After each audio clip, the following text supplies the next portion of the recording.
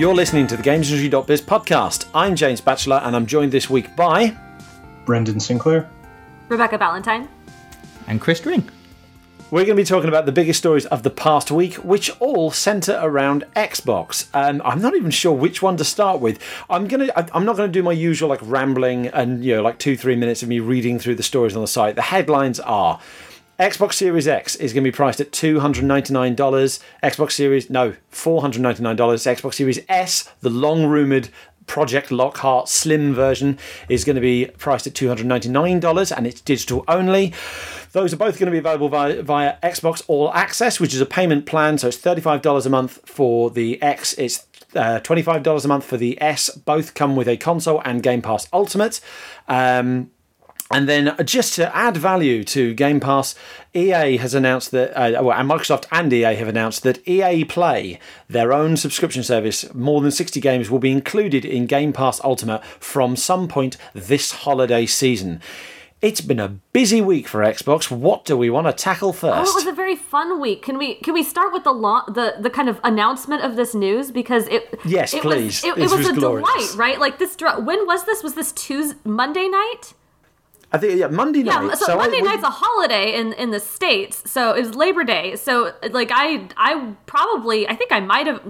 Were it a working day, I think I would have normally been online for this happening, but I wasn't. And, obviously UK's all gone to bed. So it's like nighttime on Monday night, and all of a sudden we start getting like little screenshots and clips from, I guess, a couple journalist sources, a couple people who, would be in the know that, look like official stuff from Microsoft, right? Like official videos that they were planning on showing, leaks basically, of the Xbox Series S. And within 24 hours, Microsoft had confirmed it all.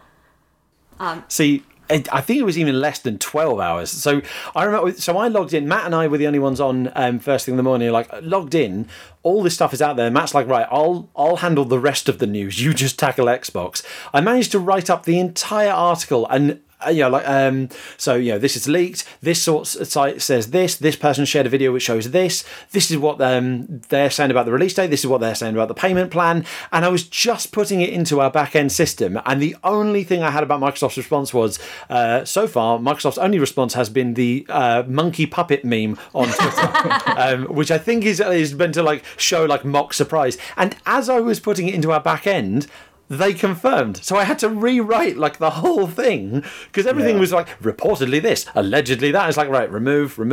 That's confirmed. Right, move that further up. And it was like it was so frantic and fast. But almost hats off to them for like, there was no point. I think they even acknowledged this. Like their tweet was, well, there's no point holding back anymore. Xbox Series S, $299. Out November, and it's like, fair play. Like they had their hand forced by a leak, and they're just like, right, screw it, let's just go for it. Then here we go. Here's the announcement. Yeah, Phil Spencer said in a tweet in one spot that this announcement was actually planned for next week, which by the time you're listening to this, it will be this week. But yeah, so the following week, basically. All things considered, I think it kind of went pretty well for Microsoft, though. Like if you're going to have your stuff leaked, they had the S unveiled and the price on the one day, and then the next day they did the Series X and the All Access or the EA Play announcement, and it really did kind of make everyone talk about the momentum that Microsoft had going into the next gen for the entire week. We thought Sony might answer, and they just kind of, they were like, no, still not yet. It's good because I felt, I mean, you can't ever really judge these things, but I felt that Xbox was on the bit of a back foot after the Halo, after their last video where people criticised Halo and how it looked, and there was confusion over their policies around Xbox One support, and then Halo got delayed, and it just felt like Xbox obviously priorities are different, but it still felt like the strategy had changed, and then to go from that position to the one they're in now, it's a twist. Everyone loves a console twist, and now it's not finished yet. It's now PlayStation's move, but it was a very strong response. I did a little op-ed where, particularly with Xbox, we've never had this before. I mean, unless Brendan will say something because Brendan got a better memory than me, but I don't recall a new generation launching with sort of a high-end version and a low-end version at launch before. It feels, I think a lot of people expect the people to come out and buy a console at launch, the tech heads who, or the real hardcore fans that are happy to drop whatever on it. But who is the S4? Is there really an audience of people that will want that over the X at launch? Are those the sort of people that buy a console at launch? I mean, I'm not doubting that there is one. We don't know. We've never seen it before, and I think that for me that's fascinating and a little bit exciting and really hard to predict. But it's. I think it feels like Xbox is sort of ripping up the rule book a little bit. Its killer app isn't Halo. It's a subscription service, and its hardware strategy is completely different to anything we've seen before. It was a really exciting week. Hello, I'm the audience. Well, I know. Well, but here's the thing. I think. I mean, this is weird, like speculation. You're right that it is a little bit we don't know. Like we haven't quite seen this before. But I think that if there was a year to do it, this was the year to do it, right? Because there is going to be. This has been a hard year for everybody, and there is still a collection of people who might be very interested in going in on a new console right at launch. Like that's something they would have done in any normal year. But money's hard for a lot of people right now. And I think the prospect of having a cheaper entry into next gen right out of the gate is going to be more appealing for a lot of people than it would have been, potentially any other year. But I think it's appealing. It's an appealing offer anyway. Like I like the idea of not necessarily having to dump $500 to start playing next gen games right away, but still having that fees. $300 feels like like a Christmas gift to myself, like something that I could save up for and afford and like make reasonable. $500 seems like oof. I don't know. That's a lot. And the best thing about that, Rebecca, is that you don't even have to pay $50 for the game or $60 for the game. On top of that, you can get the Game Pass. No, I think you're right. I think there is a post-pandemic economy, or still pandemic economy that that makes this very appealing. I think it's interesting because I obviously come from it. I look at market data and I sort of go, oh, but this is the type of audience you get. But then I think to myself, before I was in the games industry and I bought every games console I try to when they come out. I only bought Nintendo consoles, and if in this generation, in theory, I'd have been a Switch owner. I'd have had a Switch for 3 and a bit years, and the idea of buying an Xbox, I don't need the fancy Xbox. I don't need the super 4K high end one. I just want to play some of those rare games or some classic Halo games. Or this is actually quite appealing to me. I'll buy the low end version. You're right. That audience might have even been me in if I'd never entered the games industry like I have. So you're right. The point my only sentence is I'm not quite sure how big that audience is. There are definitely some people who would buy it, and it's not IHS. I've forgotten who he works for now. Piers Harding Rolls predicted that there'll be some people that will actually downgrade now. The people who are planning on getting an X that will go, actually I'm going to get an S now because I don't have a 4K TV or whatever. But he thinks that overall it will result in more people coming in, which is, that's it definitely appealed to somebody. I don't, but honestly, I don't know the audience. I don't know how big that is, and it might be huge. It might be really significant. It feels different. I wonder if it's more rather than like it's one big audience that we haven't really thought about. I wonder if it's a smattering of smaller audiences that make up a larger audience when combined. So it's people like Rebecca, it's people like myself who is like, you know what? I don't. My TV is not even worthy of my Xbox One X. There is no point me getting a Series X because I do not have the TV to take advantage of it. So maybe I'll go for a Series S. It's for. Going back to what you were saying, Chris, typically that $299 price point, that's something we see mid-generation when it's usually kind of deployed, right? Here's a cheaper, smaller model to get the people who still don't want to buy that higher-end model, who still haven't bought into our ecosystem, bought into our console. Here's another buy-in point kind of mid-cycle. because we know that kind of launch interest or people who are interested in the main product is starting to wane now. It's for them, it's potentially gifters. And I saw a lot of people kind of, again, playing on what you were saying, I've seen a lot of people on the day that it was announced suggesting this is being positioned as a perfect second console. Like you say, like there are going to be people who already have a Switch or who plan to get a PS5. This makes an Xbox much more affordable. And again, with that value you get from Game Pass, like actually, you know, I don't want to say only $299 because I don't think you can use the word only with any triple figure sum, but it's more affordable to get a second console if that second console isn't £500. So I think it's a mix of audiences, like, and it's interesting that they're targeting everyone in one hit. Like I said, like, you know, the $299 price point is usually a mid-cycle thing for, right, we're losing momentum on the main product, so let's have a hardware refresh. Not only kind of interest people who perhaps want a slightly updated console and already have the current one, but for those who never got the console or for those who want to gift the console, whatever, like those people who have yet to buy an Xbox, rather than waiting 2-3 years to appeal to those people, they're just doing it from day one, which I find a really interesting move. It's weird the way perceptions change in this industry, because James, you said a couple of times there, $299 price point's usually a mid-cycle thing, but like the Xbox 360 launched, I think, with the $299 no hard drive model, right? Or was it even cheaper? It was $249 or $299. I think so. Sony, of course. So there's an interesting piece on Kotaku where they've actually listed like all the different prices of each model, and then adjusted it for current inflation. So that's always a fun one. I don't mean $299. I mean that lower price point. The lower, not $299 specifically, but the lower price point is usually a mid-cycle thing rather than a day one. Yeah. Sorry. So yeah, but yes, thank you for correcting on that, because you're right. $299. I mean, Christ, that's more than the original Wii was. But we've had one generation where everyone was like, oh yeah, we're just going $400 to start, 4 or 5, and then the Switch even was $299, wasn't it? Yeah, $299 or $279. I can't remember which. Our perceptions of value are always changing. Like when, you know, it didn't take very long for people to get used to $60 games after the 360 came out, and now, I mean, this time next year, you know, $70 might be the absolute standard, and it'll feel like, you know, that's the way it always was.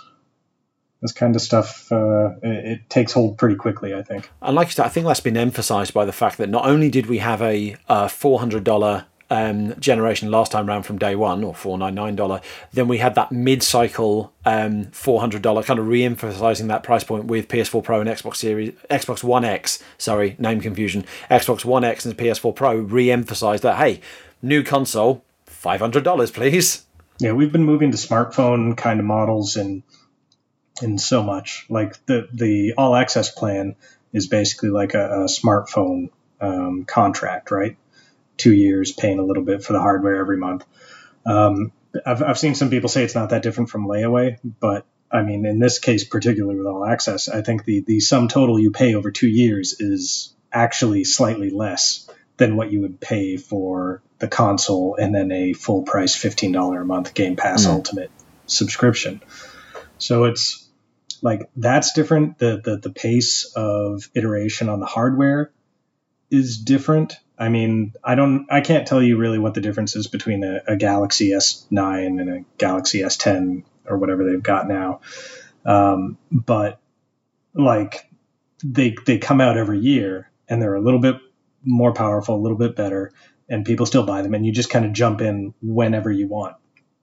And on top of that, we've got the kind of content distribution models from you know, smartphones, things like, you know, Netflix, Spotify subscription models like that, where you're not really owning the content, you're just kind of getting access to it, and those are taking hold in gaming. And Microsoft has kind of seen all these trends and patterns in the way people consume other kinds of content, and they're just kind of adapting them to the games industry. And that is, that feels like the story of the generation for Microsoft to me, is like how well these tactics will map to video games.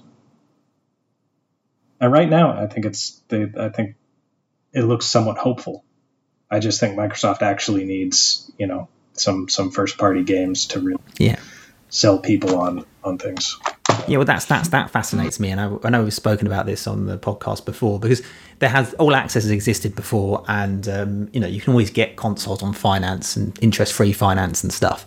But obviously, the difference here is the subscription to Game Pass. That's where it turns those offerings, which never really made much of a difference, into something that now feels like a normal contract. Like you're subscribing to games, and here's a means for you to, here's the distribution device for you to play those games.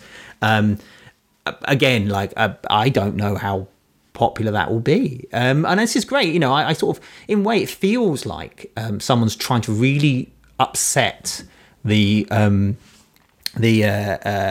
sort of the way consoles have been for a while, and it's PlayStation are doing things that are very conventional, and that's that might be the right thing, but why wouldn't they do that, considering it's worked for them for so long? But I think for Xbox here, there's a chance that they could be doing something maybe we're seeing like the birth of the PlayStation here, or something that went in and just changed everything. Or maybe we're not. Maybe we're just seeing everyone's going to say, "Oh, it's just a PC under the TV, under the TV," and I don't play enough games to justify subscribing.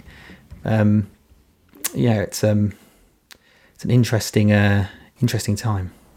Yeah, I agree, Chris. I think it's going to answer an interesting question for me, at least, as to, how when people buy a new console, whether it's at launch or down the line, when people buy a new console, are they doing it for one or two very specific games, or are they doing it because they just want to play games? Like in general, right? Because kind of looking at it now, right? And this is again like very anecdotal. This is just sort of what's going on in my brain, because I'm kind of in a weird situation, right? Like I write about games for a living. I have a gaming PC. I have a Switch, but I haven't owned a new Xbox or PlayStation ever in my life. I had a PS4 very, very briefly, but that for various reasons I no longer have that. So I'm looking at this, and this is kind of the first time that I've been looking at these two consoles and trying to decide, okay, I want to pick one. Which one do I pick? I don't have a history in either one.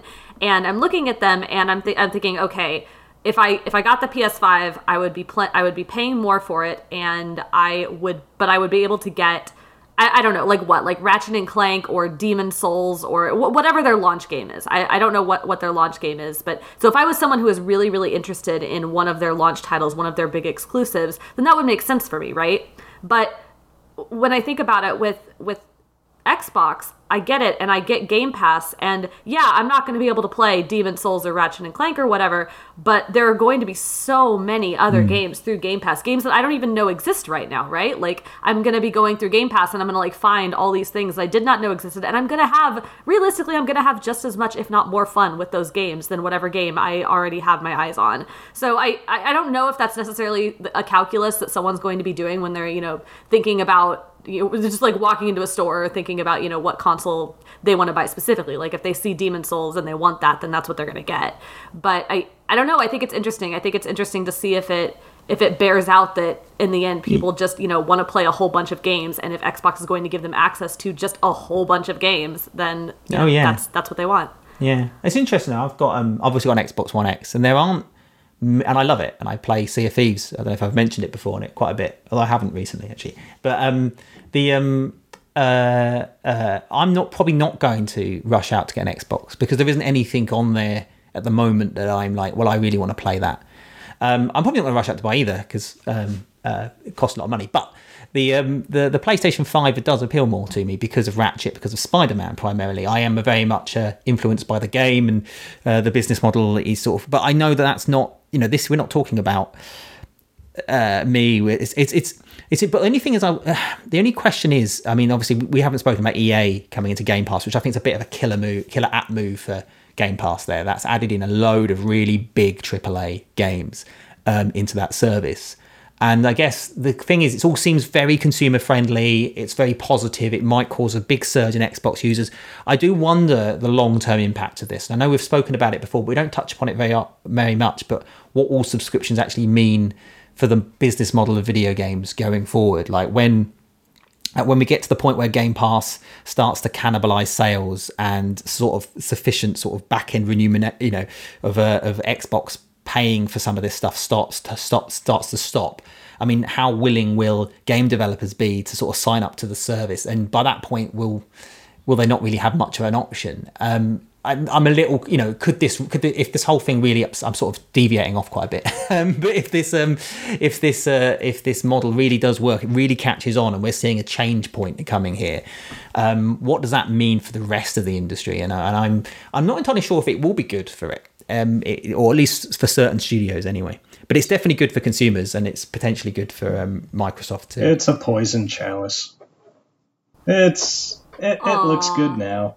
There are some developers that are getting, a nice, reliable, upfront payday from going into a subscription service like this. But you look at the model, and you look at what Spotify pays artists on its service. You look at how little people on Netflix really know about the performance and the value of their films, like how much it actually matters to Netflix to have them included.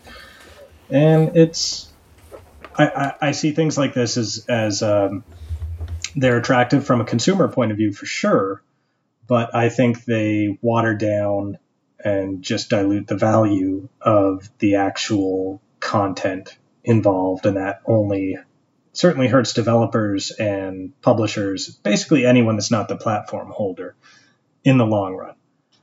Consumers might still wind up being like, yeah, I'll pay my $10 a month or whatever, and just, take whatever slop the platform holder decides I can have access to this month. But I don't think in the long run it's good for publishers or developers for these things to take off. Brendan, I guess I have a question for you in light of that. Do you think that Sony is going to follow suit in some way, in the sense that they are going to provide some kind of better promotion of the kinds of services they have to offer, right? Like, so right now, are they going to start caring about PlayStation Now? Yeah, basically. I mean, yeah. Are they gonna either start caring about PlayStation Now, or bump it up, or rebrand it, or do something with it to go with the launch of PS5 that is going to matter? Because right now I barely think about PlayStation Now. I know it exists. I see free games coming out for it occasionally, but like I don't think about it. I think about Xbox Game Pass if I think about that kind of thing. And right now, as I think Chris may have said much earlier in the discussion, they're relying on a very, very traditional console release model. It seems they're launching their console. It's going to cost an amount of dollars, and they're going to have some exclusives for it. And I'm curious that, especially since Microsoft appears to be making these kinds of moves, are they going to try to follow suit, or keep doing their current thing? So this is a problem, I think, pretty much everywhere, but in games particularly, is that the industry leaders don't really try and rock the boat. They'll of course they'll say they'll innovate and they'll have something or other, but like, things are working pretty well for them, so they're not going to try and disrupt a market that they control. It's always the platform that came in second last time, or third, that decides to do something off the wall, and that really shakes things up. Nintendo follows up the GameCube with the Wii. Microsoft follows up the original Xbox, where they got destroyed by Sony, with the Xbox 360, and they lean hard into the online part of that. They go cheaper than Sony, and that gives them a foothold, while Sony, their market leader, does PS3 because it's just full on its own success and thinks it can get away with charging $600 for a console. And it's I think it's going to take some humbling of Sony right now in order for them to really lean into that. Microsoft is going to have to show that this is not just like a viable strategy, but this is where things are undoubtedly heading. And then once Sony is convinced of that through Microsoft's success, then they follow suit, I think. But I don't expect Sony next week to announced that suddenly all of their first-party titles will be day and date in PlayStation Now. So I've obviously done a few interviews with Sony, and I talked to them about this a couple of times, and they kind of dismiss it a little bit. But in the interview, that probably the most revealing one we did last year with Jim Ryan, he did say that the whole reason they've restructured PlayStation is because is to enable them to be able to move quickly if disruption happens. So they have PlayStation Now. They already have a user base. It's a small one, nothing compared to Game Pass, but they have a user base. They even have a streaming service that, not again, probably won't be as robust as xCloud, but they've got that. And what they'll do is, as Brendan says, they won't rock the boat. It's working for them. They're selling consoles at expensive prices, and they're selling games at $60 a pop, and they're selling in them tens of millions. So they won't want to change that. It works. It works for them. They know what they're building. They know what they're doing. This is working. Xbox is one that's trying something new. The truth is, it sounds exciting, but we don't actually know if this is going to work. We don't know if, Series S is still not cheap. I mean, it's cheap for an next-gen console, but it's not cheap. And also Game Pass, it's got to 10 million subscribers, and I said this in my op-ed. Can it get to 20 million? Can it get to 30 million? Strauss Zelnick made a point a couple of years ago now when he talked about subscriptions, where in their data Take-Two have is the majority of console owners play 2 games a year. So if that's the case, Call of Duty and Madden, Madden for you and FIFA for us, it's right. Yeah, you're right. Yeah, it's just like that, And when the investment summit yesterday, not yesterday, it was the Wednesday one we did. There was somebody said, look, everyone says PlayStation has 100 million owners, but let's be honest, 80 million of those are just playing FIFA and Call of Duty every year, and I think that's a point. Who are there? Enough people. Well, Xbox is saying this is going to unlock new audiences, and they're going to result in more games being played and all this kind of thing. And it might do, but it's unproven. We don't know. So PlayStation sort of taking that big bet that Xbox is taking. They don't need to do that. They can watch Xbox take it. They can sit there and accrue the millions of people who have PS4s into the PS5 ecosystem. And if it's moving slower than they expected, if Xbox's stuff is doing better than they had anticipated, if there's sign of a real shift in model, PlayStation do have the bits in place that they could, after 6 months, a year, whatever, say, okay, now we're day and date in PlayStation Now, we're switching our business around, we're doing this. They've gotten themselves into a position where at least they can make that change and make it quickly if they want to.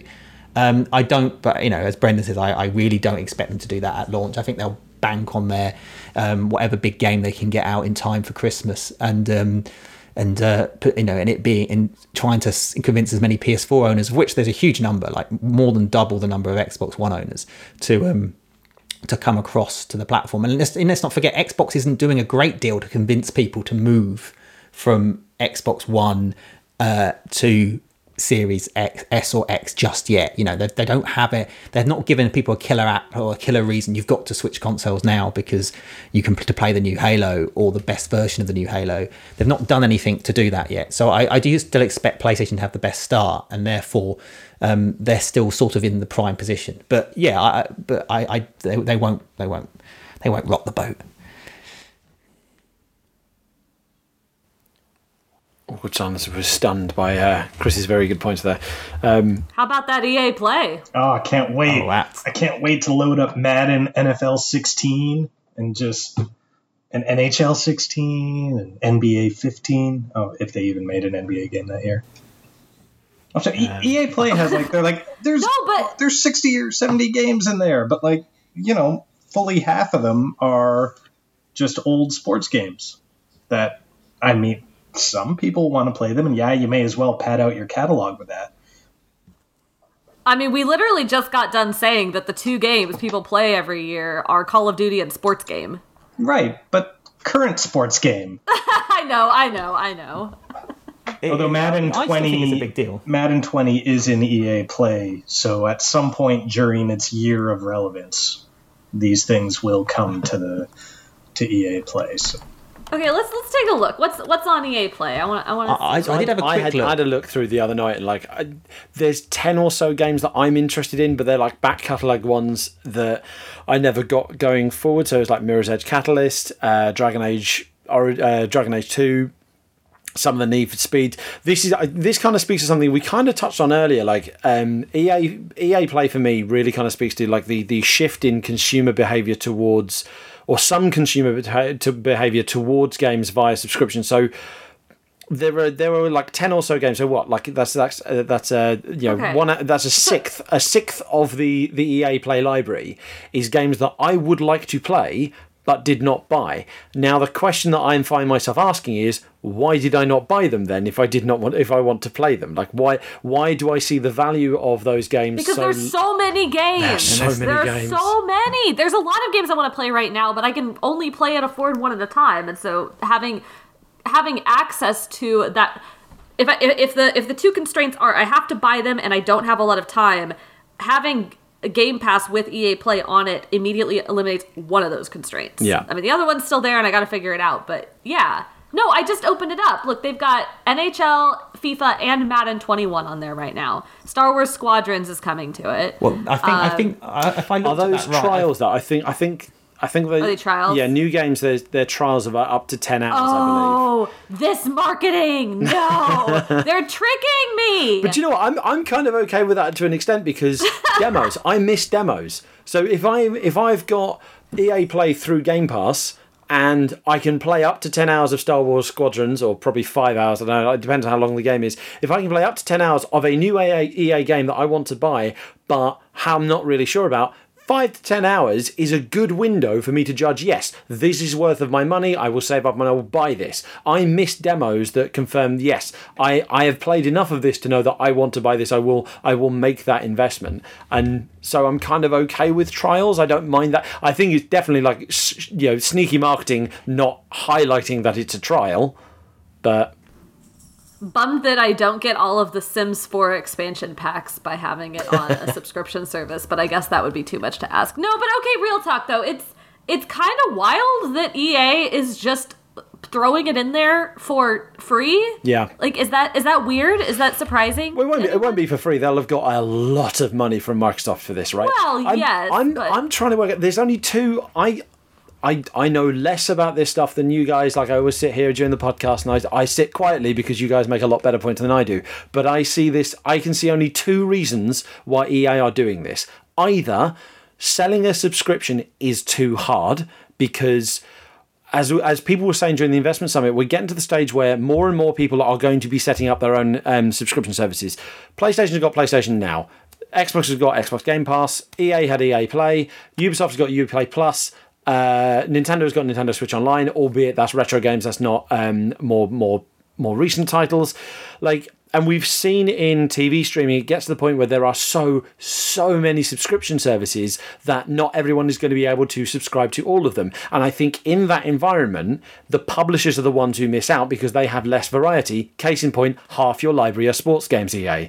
So they're either doing this because it's hard to sell a subscription on its own, particularly in the face of competition with something like Game Pass, or they are doing this like for a year, maybe 2 years, and then there will be a whole, right, EA players leaving Game Pass, and those who are interested in invested in those games in terms of time and commitment and so forth will then think, right, well, I'll pick up an EA Play subscription. I don't know how effective that would be. People would be so mad. They would. Oh my God. That's not unusual behaviour, though. I mean, Spotify gets bundled in with Netflix, and then eventually it separates apart. These things do get, these things offers are often temporary, but also there's also another element of this. Xbox has 10 million people in Game Pass, and that's at least, probably way more than that now, because that was like almost like early lockdown. Yeah. So I think that was you're right. It was might even been pre-lockdown. It was definitely, it's probably bigger now, much bigger. And if you're EA and you think, you know what, we're going to reboot Need for Speed next year, let's get Need for Speed. James just listed a load of EA games that he was interested in but didn't play. But if he got Game Pass, he'll play them. Well, that's a wonderful new audience for EA to tap into and sort of promote its products to. So that you've now got EA Play, James, and you're playing Star Wars Squadron for a few hours. You might result in bigger sales. It's a wonderful marketing play. And in addition to that, a lot of these games have, it's EA. They've all got microtransactions, right? And there was a time. I know it's a little different now that pre-owned largely fade away. But I remember back when Peter Moore was in the industry, he used to say there was no back catalogue business to EA because all of its games stopped selling after a few months because of pre-owned. And I know that's a little different now with digital, but I suspect back catalogue is still not a huge part. I mean, it's still, I think it is actually a huge part, but I'm sure it's not. They're not expecting a huge detrimental impact upon its back catalogue business as a result of this. And in fact, what they're doing is reaching new people through Xbox, and I think that's potentially an exciting time for EA. And the thing is, EA actually, EA is one of the very few games. Content's so important. And EA is one of the few games companies that actually has so much content going back so many years. It also publishes indie games. It's got tons of indie games on its platform. So it has the potential. It actually was a company that has the potential to compete with Microsoft on this front, more so than Google, who don't really have any games. But it doesn't have the technology, which is the down point. But I think it's a big deal to have these big games: Star Wars, Need for Speed, Battlefield, and all those. Titanfall 2. I can finally play Titanfall 2. Yeah. Titanfall. Well, and I mean, we can knock year-old sports games, but there is a not small percentage of people who play the older sports games for a really long time. Oh yeah, I used to only buy one a generation. I don't need a FIFA every year. Yeah. There is a value there for a lot of people. Mm. So EA is a games as a service publisher, and those titles work on engagement and user base size. Just get lots of people playing and have them play for as long as possible. And it's basically a free-to-play publisher's model, but this is a way to kind of edge towards free-to-play without actually making Madden free-to-play, because they still sell a ton of copies each year. And it makes sense for me to see EA do this just from that perspective, because we're going to hit the point where it's not the initial sale that they're counting on making their money on anyways. It's kind of been trending away from that over the last decade. And yeah, this seems like I look at what EA is doing and I'm like, why wouldn't they do it? More so than why would they? Hey, more video games. Yeah, well, let's be honest, it's all very exciting, but Mario's out next week. It is. And that's my year. No, Mario's this week. Mario's next this week that the week that this episode airs. Sorry, this week. As this episode airs, we are just days away from revisiting 1996. Mario Sunshine. Yes, I'm going on holiday. I'm finally taking a holiday. I'm proud of you, Chris. Okay, I'm gonna steer Dringo's inevitable Nintendo tangent back sort of onto topic. Oh, okay. And this is pipe dream talking. Yes. Will we ever see a Nintendo subscription service? I can't imagine we will. There already is one. I know there is one. There is one, but it's retro games. I'm talking because there's so much I want to play on my Switch. What do you want, James? NES games, all that you can play. Every obscure NES game. I want to be able to play because the trouble with Nintendo games is they never release anything at less than full price. So it's hard to keep up with all their first party, and they release more first party releases than either Sony or Microsoft. And I love their first party releases. So I've got I bought Zelda and Mario Odyssey, and I've got Super Mario Maker, and I've got Mario Kart. But I want to try Paper Mario and Hyrule Warriors Age of Calamity and Fire Emblem and all these other ones. And I want a Game Pass for Switch titles, and I know it's not going to happen. Well, I think Nintendo is. I think Nintendo Switch Online does have the ambition not to be not new games, but to have a far more. From the original pitch that I saw about Switch Online was it was going to include all of Nintendo's back catalogue. It wasn't just SNES and NES. It was going to have N64 and GameCube. I think it went up to GameCube, and GameCube. And they obviously scaled that back to a few NES games. They're slowly but surely adding to it in a very. It's the virtual console model, isn't it? Drip feeding games over years. Yeah, I guess James, I don't think. Sorry, go ahead, Chris. No, I was going to say I don't think Nintendo ever do it though, because they're a toy company. They're a Disney. They're about branding. They're about we're all talking about how exciting it is that you're talking about pricing. There's a new Mario Kart where if you want to play multiplayer on it, you have to pay £200. And it's and don't be wrong, it looks great, but it's so Nintendo They're a Lego. They're a toy manufacturer. They charge things at full price. They make theme parks. They do toys. They do movies now as well. That's the Nintendo of the future. I think that's the direction they're going in, rather than the service-based stuff. Although that is still an option for them because they are building that up. James, I will say to the thing that you desire, I do think that Nintendo in the last year or so has started to be better about releasing demos, free demos on the eShop for more of its first-party titles. Not all of them, but I feel like I've played or at least been aware of more game demos than before. I guess first and third party, because I played what did I play a demo of? Bravely Default 2 a while back. Mm-hmm. Yeah, I've seen a load of demos and stuff. I actually find it. James is saying Nintendo released too much, but if you go on a Nintendo forum right now, James, that is not the conclusion. Honestly, James, just go to Twitter and type the words "Nintendo has released too many games lately" and tweet it, and just. Do you know what? I'm going to do that now. Let's do it. No. Oh no. Bear with me. You two are amongst yourselves. Are you really doing it? Of course I am. I do feel for Nintendo sometimes. I mean, I don't really, because they're a corporate. They have so much money. Yeah, and I don't really feel so much money this year. But I happen to know it because I'm a Nintendo fan. The only forum I ever go on is a Nintendo forum, and you'll get one forum post about how Nintendo are terrible because all they do is ports, and then the next post down will be, what ports would you like to see on Switch? And both of them have got hundreds of thousands of people getting very excited and very angry in equal measure.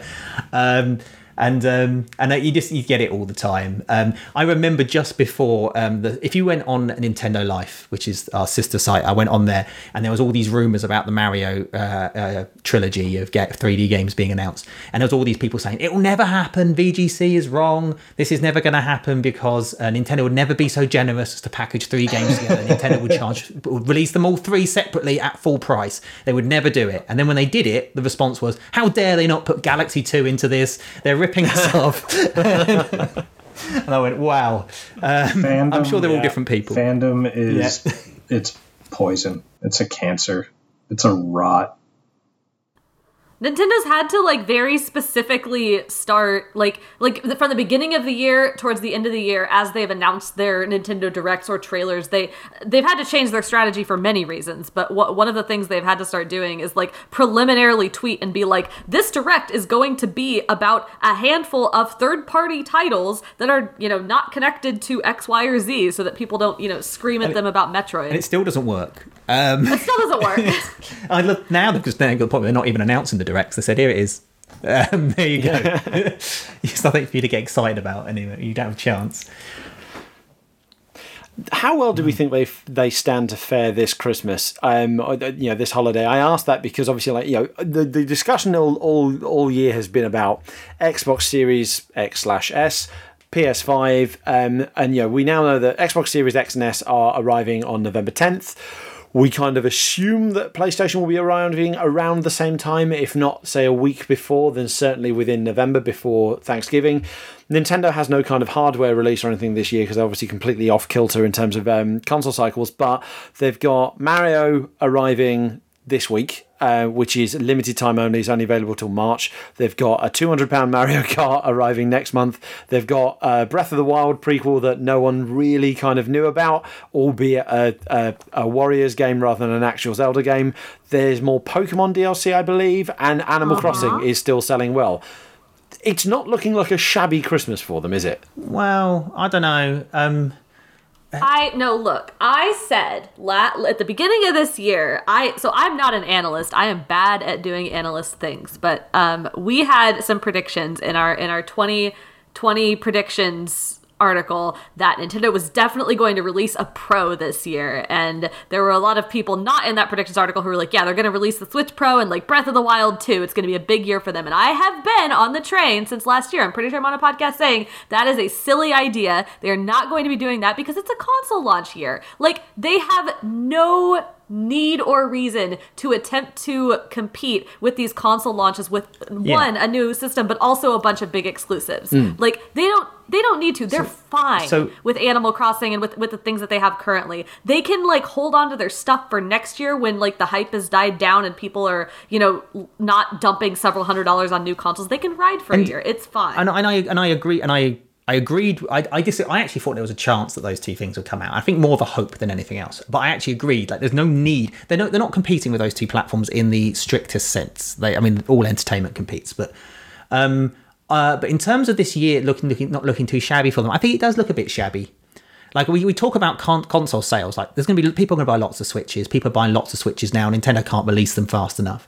And there is, you know, the Mario Kart isn't actually £200, it's £100, but yeah, it's only a single player game if you only have one kart. But the thing for me is that every year since the Switch they've released a very, very big game at Christmas, right? Whether it's Odyssey in year one, then it was Smash Brothers, and then it was Pokemon, I think, and they've sold extremely well, like 10, 15, close to 20 million. They've sold astronomically well. This Christmas, they don't have a game that's going to do that.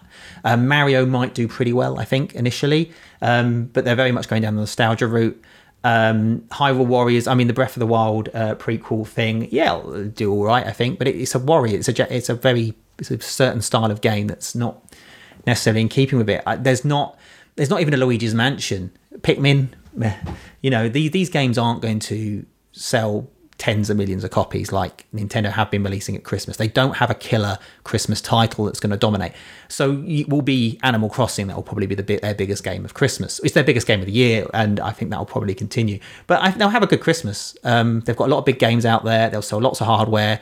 Lots of people want Switches.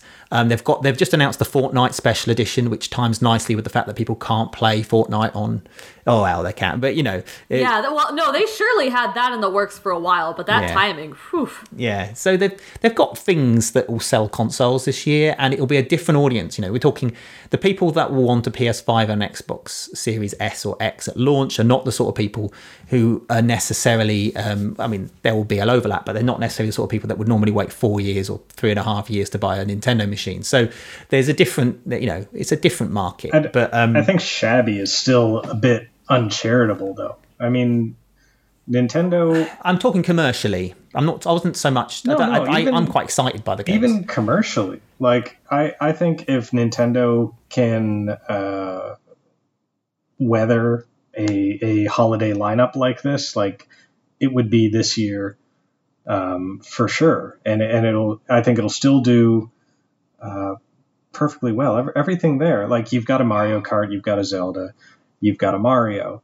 They aren't the ones that you necessarily, you know, want. They're not the ones that people are gonna, you know, build a holiday lineup around. But they're all there, and it's gonna keep doing well. They've been selling all year, even with a pretty light release slate. And sorry, I didn't mean to imply Nintendo are going to do badly at Christmas. They're absolutely not. They're going to have an amazing year. They're going to beat their targets. Like there's reports of them trying to massively increase their shipments. I believe that they're not wrong to do that. And if they really wanted to, they could make All-Stars, 3D All-Stars, like a real big game if they really wanted to.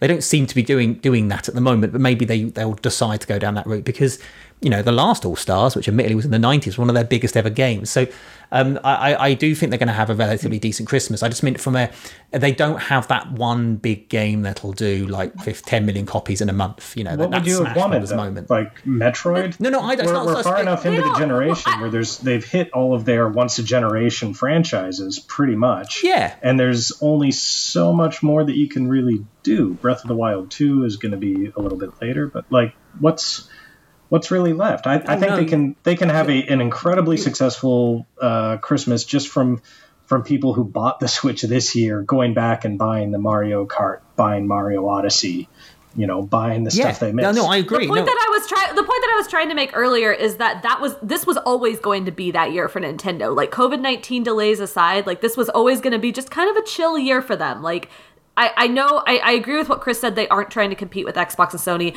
but they still, kind of are, just in the sense that in a year when everybody is thinking about new consoles and, you know, whatever games are coming up for those new consoles, there is going to be a significant portion of their consumer base that is going to be thinking a little bit less about Nintendo. And so this was a perfect year to sort of, you know, take it a little bit easier and not have the big Christmas release that Chris is talking about, and sort of, you know, stockpile their stuff and get some things in development and, you know, build up to next year. So you're both saying true things. No, I want to make clear that I agree with Brendan. Like, Nintendo are going to sell a lot of consoles, possibly more consoles this Christmas than they've done maybe in the previous couple.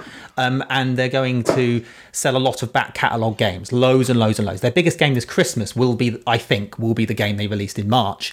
All I meant was there's not going to be that one super title that's going to make the quarter bigger because it sold 10 million copies in December. You know, I just meant that's the thing that's missing. Maybe the word shabby. It's provoked a reaction, but you're right. You know, they will run out of their big AAA games at some point, and the next lineup of games, the next Odyssey 2, and you know, there was always going to be a year where there was something missing, because they've gone through all of their biggest, you know, 10 million plus selling franchises. Those are gone through now. They've done that. Advance Wars. Well, Excite Truck has got to be that's the next one that will do the numbers. I think that's the super franchise that's missing in Nintendo's arsenal. But no, I think, you know, because I'm a big, like, for me as a fan, like, I love those classic Mario 3D games. I'm a big fan of Pikmin, so I'm very much looking forward to what's coming up from Nintendo, and I do think that they're going to do extremely well. And I think the best thing is it's an interesting scenario for Nintendo, because they don't normally get to this point in the cycle and still have momentum. It's been a long time since I remember Nintendo heading into a fourth year of a console with the momentum they've got. Because they're still selling faster and faster and faster, and by the time they would you know, even if things start to slow down next year, that's when the new Zelda gets announced, the new Mario, because normally by the time that only the new Zelda's been announced, by the time they sort of announce its release and stuff, because normally by the time we get to the Galaxy 2 or the Skyward Sword, momentum has dropped off very, very steeply, and they've arrived a bit too late in the cycle. So I'll be interested to see if this time, because of the momentum they managed to keep going, if they have another great Christmas, which I'm sure they will, if by the time those next range of big games, which will keep the engagement up, keep people playing the machine in the face of competition, if this might be one of the longer serving Nintendo machines. I wonder if that's because of, and you've always talked about this in the past, the fact that they combined the handheld and home console units, because, like, yeah, home consoles, fourth year, you're very much at the beginning and the end if you're not already, you know, hurtling towards the end. But DS and 3DS, I swear, like, fourth year is almost mid-cycle for those ones. So that's true. The last time they've had they haven't had momentum in the fourth year for a home console, but they have for the last two handhelds. Yeah. And the Game Boy lived for years. Yeah, Game Boy lived for years. GBA, how long did GBA live? Not that long. Quite as long. Not quite as long, but that wasn't. I think that was less to do with momentum of GBA and more of. But I would love to see. So, sorry, this is sort of a weird, like, tangent, but I remember Chris saying last year, I think, around when we were doing sort of our year-end reflections and predictions, or maybe it was the year before, I don't know. But Chris, you were talking about how all the big 3DS franchises were slowly making their way to the Switch. Like Luigi's Mansion, I know, was one you cited, Pokemon, things like that.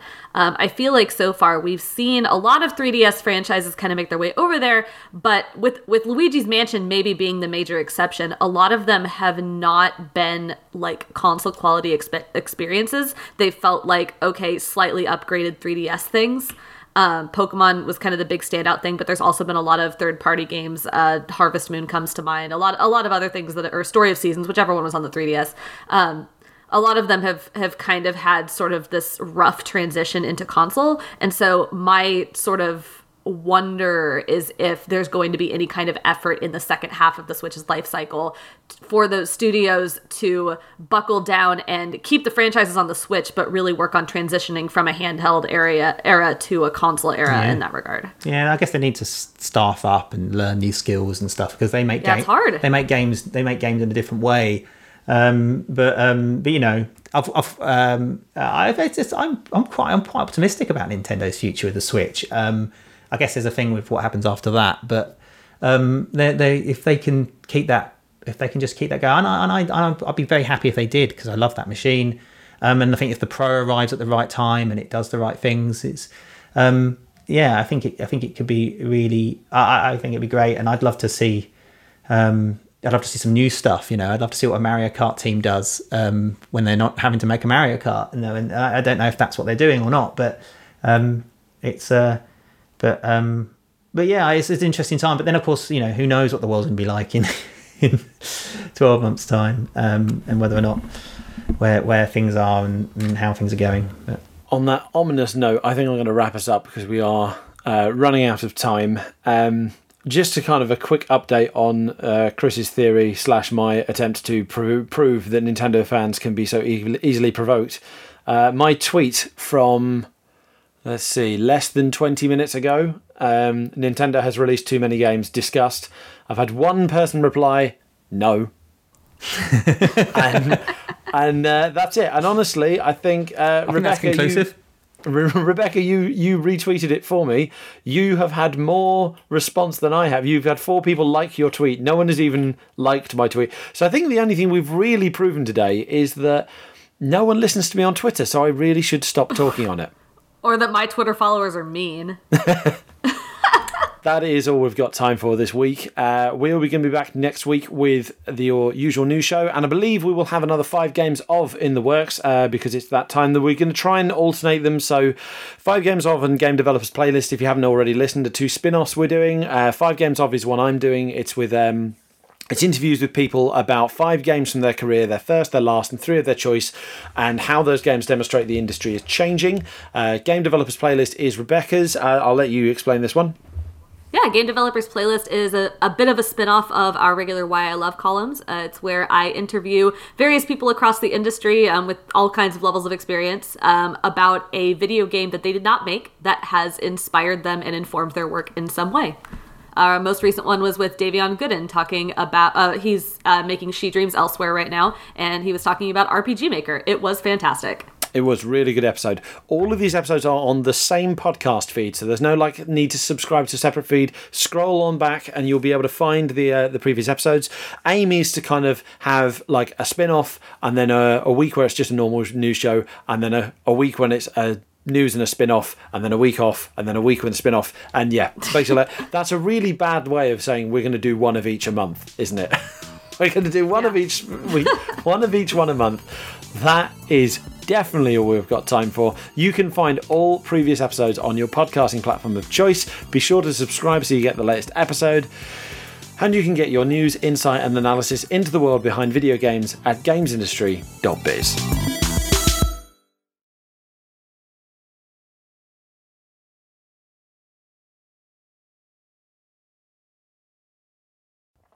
Can I just say, I'm really impressed at how we turned an episode that was meant to be about Xbox into an episode about Nintendo. I think we did well there.